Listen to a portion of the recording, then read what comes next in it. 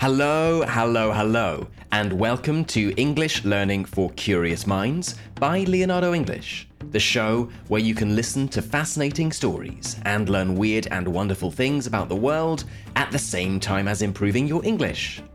I'm Alistair Budge, and today we are going to be talking about an app that is installed on 1 in 4 phones across the world.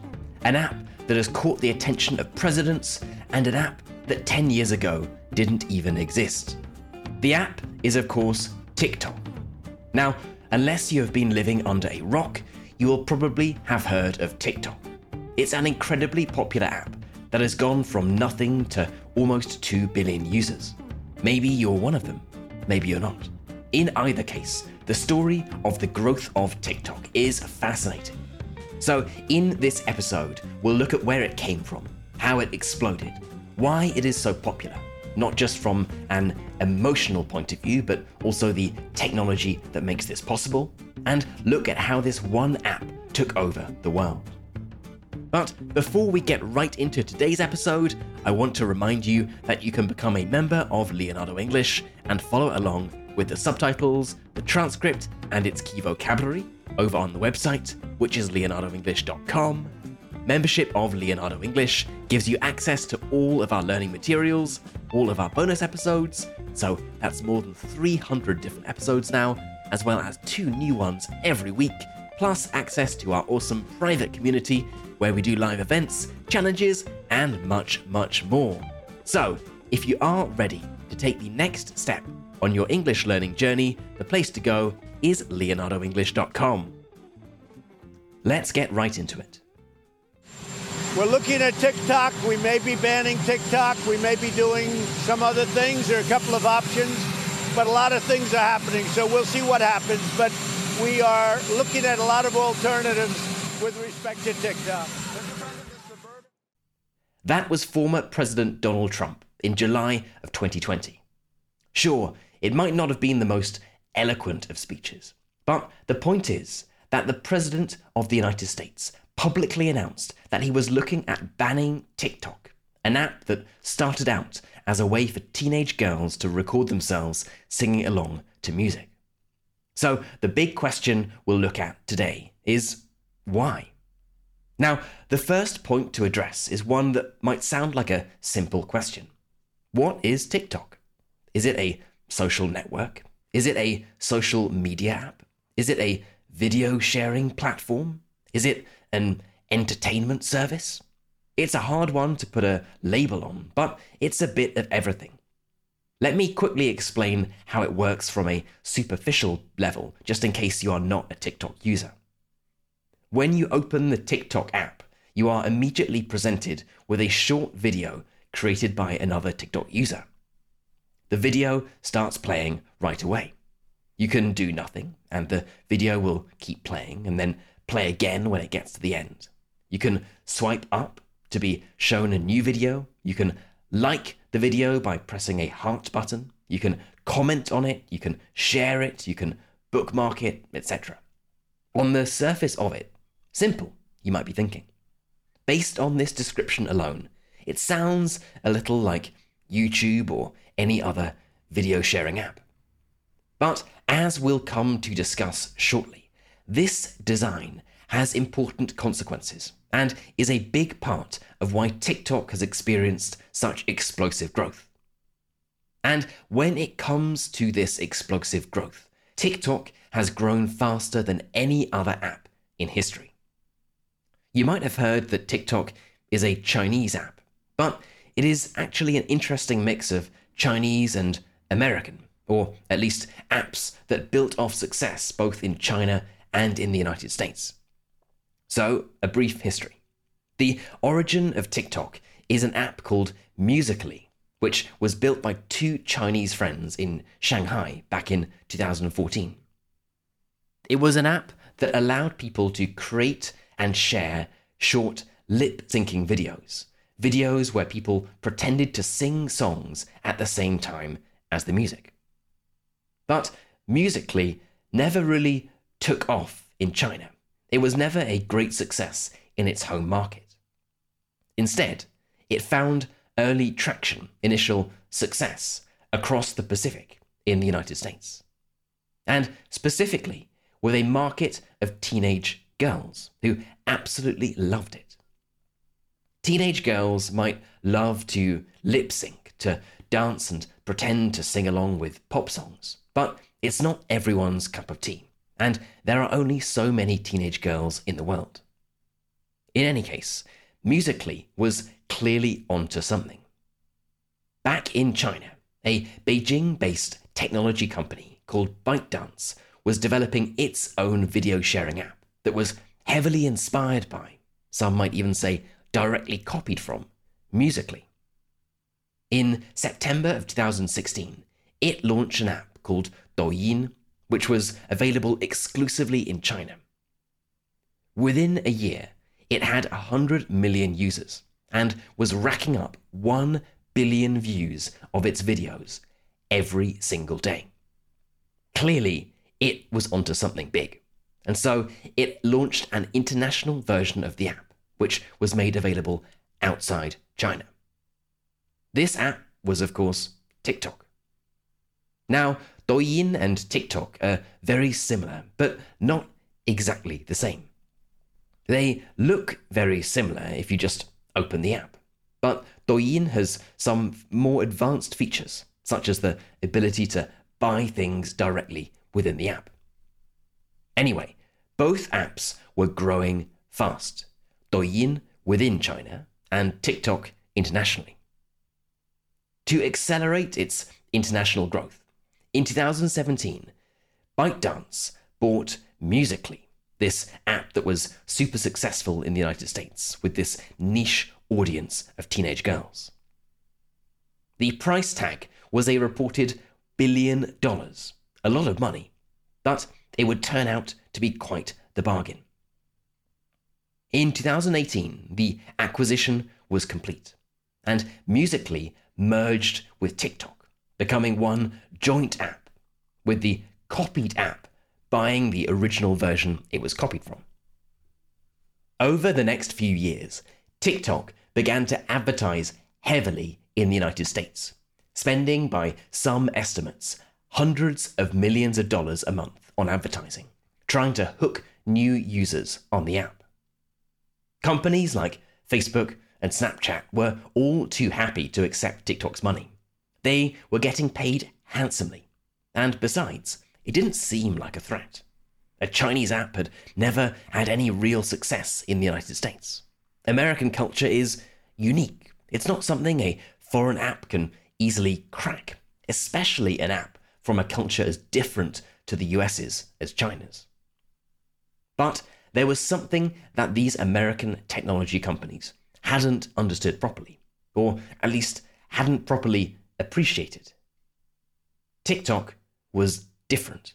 It didn't rely on cultural relevance or understanding. It worked in a completely different way. And this brings us back to what I hinted at earlier in terms of the design of the app, how TikTok works on the surface. When you think of the other social media apps you might use, think Instagram, Facebook, Snapchat, or Twitter, they typically work on a social graph basis. Going back to the early days of Facebook, you would be friends with people. Facebook would understand that you had a relationship with them and show you their photos and updates. As these products grew and became more advanced, more complexity was added to this. You could follow pages of businesses, you could express your interests. Facebook would see who you sent messages to. It bought Instagram and so on. Instagram, Twitter, and Snapchat all worked in slightly different ways, but the principle was the same. You create an account, you create connections between people, and you see the content that these people post. But the problem here is that this isn't always what people want to see and engage with. You might be Facebook friends with someone you went to university with 15 years ago, or even school 60 years ago. But are you interested in what they are doing now? You might have chosen to follow someone on Instagram or Twitter because you're interested in their tips about making cookies. But do you want to hear their opinion about the World Cup? Sometimes, but often the answer is no. TikTok completely bypassed this. It avoided the question of forming cross-directional relationships between people altogether. Yes, you can follow people on TikTok in the same way as you can on other social networks, but TikTok's focus is on serving you videos that it thinks you will like, regardless of who made them. It's the quality of the content that matters, not your relationship with the person who created it.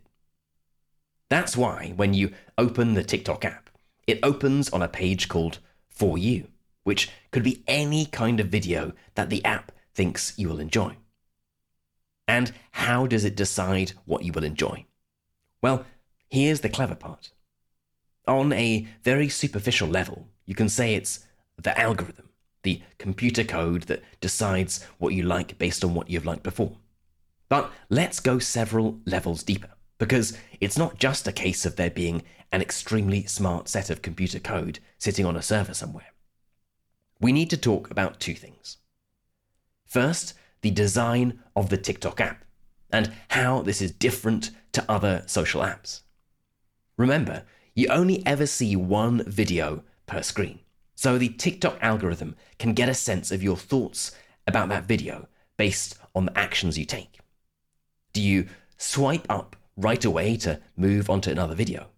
Okay, that indicates it wasn't interesting. Did you watch it all? Good, that's a promising start. Did you watch it all and then tap the heart button? Better, you probably like it.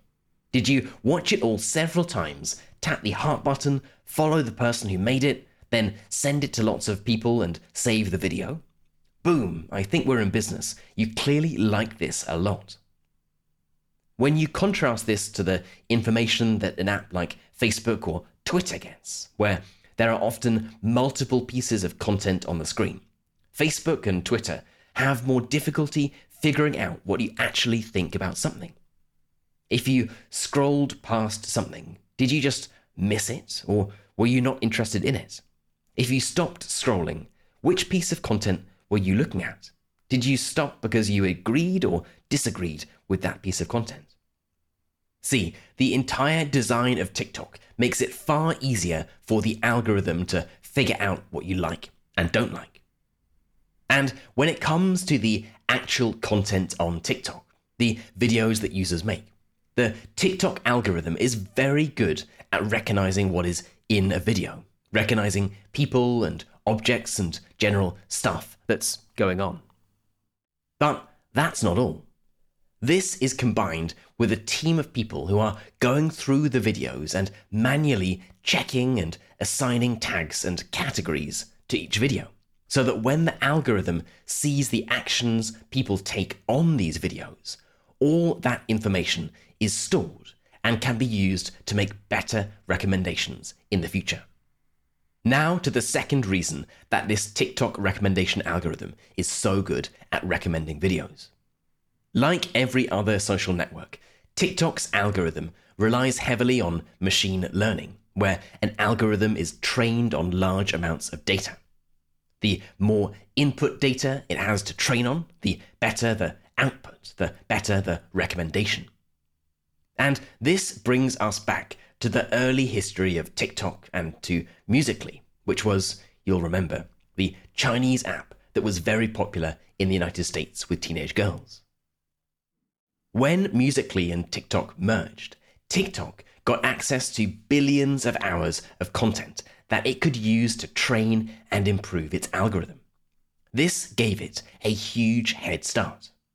And as more and more content is created on TikTok, the better its recommendation algorithm gets, the more time people spend on it, the more videos are created, which in turn improves the recommendation algorithm, and so on.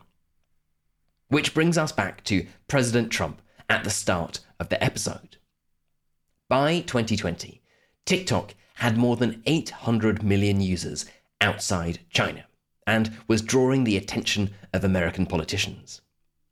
The advertising, reportedly more than $1 billion a year, was working, and the app was adding millions of new users every single day. Now, why was this problematic? Why did it warrant President Trump proclaiming that he was looking at banning the app? Well, a few reasons. Firstly, TikTok's parent company, ByteDance, was Chinese, and like any large Chinese company, had close ties to the Chinese Communist Party. TikTok is technically an American company, with data on its American users stored in the US, not in China. But it was a perceived security threat. There was the worry of what TikTok would do if it was asked by its parent company, and ultimately asked by the Chinese government, to share personal data on its American users with the Chinese government. As you've heard, the more you use TikTok, the better it knows you, and so there were security concerns about how this personal data could be used. Secondly, it was one thing to have a company like Facebook, now of course Meta, but one thing to have an American company like Facebook or Google be powerful and influential, but to have hundreds of millions of Americans opening up a Chinese-made app every day in an era of increased trade protectionism, well, that was a first. Thirdly, there were concerns about the impact that TikTok was having on American culture and society more widely. US TikTok users are now spending an average of 80 minutes a day on the app, more than Facebook and Instagram combined, primarily watching videos recommended by an algorithm developed in Beijing. Now, what's wrong with this? Perhaps nothing. It's simply a very efficient algorithm and provides users with relevant and personalized recommendations on the best content for them at any particular time. But skeptics have highlighted the potential for this to be used in non-innocent ways. For example, if you wanted to reduce the amount of educational content that was available to US teenagers and increase the amount of socially divisive content, well, that can be done with a tweak, a small change of the algorithm. And the dangers of excessive social media use by teenagers is well known. In China, children under the age of 14 are restricted from spending more than 40 minutes a day on Douyin, the Chinese TikTok. Outside China, there is no such limits, with many teenagers spending most of their day sucked into the app. So the skeptics ask, why is this app limited in China, but promoted so heavily and without any limits abroad? And it's this that is perhaps most alarming, this almost science fiction-like power of an app to shape culture and society. Now, it should be said that TikTok, of course, is not banned, and since Trump spoke about potentially banning it, it has gone from strength to strength, not just in the United States, but all over the world. There are almost 1 billion international TikTok users, and the app has experienced huge success in places with very little cultural similarities to China. In the Middle East, for example, TikTok is hugely popular. It's popular in Indonesia, Brazil, France, Iceland, all over the world. And this is the beauty, you could say, of the way in which the recommendation algorithm works. It surpasses, it jumps over cultural norms and traditions. All that matters is what you, as a TikTok user, like. If you use TikTok, you'll probably know all too well that the algorithm has an incredible way of showing you videos that you like, no matter your interests. If you like fish, Fish Talk has 17 billion views. Medieval role-playing videos have 4 billion views. And you may well have seen that there is no shortage of English teachers dancing around and teaching you idioms or telling you you need to stop saying, "I'm fine." By the way, I think it's absolutely fine to say, "I'm fine." But of course, it's the controversial viewpoints that get all the attention on TikTok. Now, another interesting development or implication of the way the TikTok recommendation algorithm works is that it has made it far easier for people to find videos even made by small, relatively unknown people. If you compare this to YouTube or Instagram, for example, previously with these apps, you would only see content from people you follow, which in many cases would be celebrities or people with large followings. With TikTok, because the algorithm is not primarily based on friends or followers, videos can go viral based on merit alone, based on how entertaining they are, which has led to a burst of creativity. The TikTok app makes it very easy for anyone to create funny videos using only their phone. So now anyone in the world has the chance of creating something that will be seen by millions of people. You don't have to be Kim Kardashian. And of course, the easier it is to create videos and be seen by millions of people, the more people create videos, and the more people create videos, the more input data the algorithm has, the better it gets, the more people come back to TikTok, the more people create videos. As you can see, it's a virtuous circle. And all of this leads us to the present day. While Facebook, Snapchat, and YouTube were all too happy to take TikTok's billions of marketing dollars, they have now realized that TikTok has been eating their lunch. Every minute spent on TikTok is a minute that can't be spent on another social network. And in a business where eyeballs and time equal money, TikTok has gone from a customer to a competitor, perhaps even a predator. And what this has led to is an increasing TikTokization of apps like Facebook and Instagram, where your friends and followers are being deprioritized in favor of algorithmic recommendations. If you are a user of these apps, you'll probably have seen this already, with For You style tabs where you are shown content that the app thinks you will like. And according to most commentators, this is bound to continue because, well, it works. Until TikTok, there was very little true innovation in social media apps. The innovation there was usually swiftly copied by others. Stories was first a Snapchat development before it was copied by Instagram and then Facebook. Twitter Spaces is the same idea as Clubhouse, and there are countless other examples.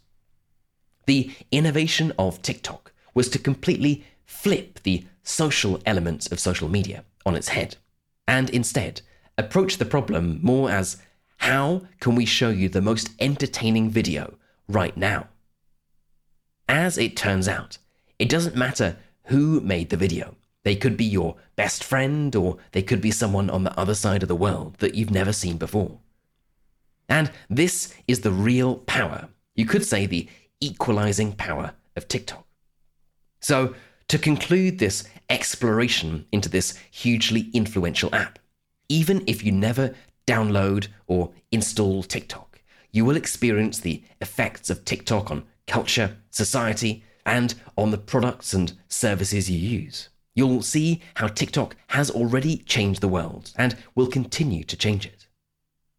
If you look on the TikTok website, you'll find the words, "Our mission is to inspire creativity and bring joy." Certainly, there is no doubt that it has inspired a vast amount of creativity and brought joy to billions of people around the world. The question remains, though, about what unforeseen other things it might have brought with it. Okay then, that is it for today's episode on TikTok. I hope it's been an interesting one, and whether you are an avid TikTok user or you've never even seen a TikTok, well, I hope that you learned something new. As always, I would love to know what you thought about this episode. Do you use TikTok? Do you think it's a harmless and entertaining app, or it's something a little more nefarious? How much control do you think governments should have over the apps and services we use? I would love to know, so let's get this discussion started. For the members among you, you can head right into our community forum, which is at community.leonardoenglish.com, and get chatting away to other curious minds. And as a final reminder, if you enjoyed this episode and you are wondering where to get all of our bonus episodes, plus the transcripts, subtitles, and key vocabulary, then the place to go for that is leonardoenglish.com.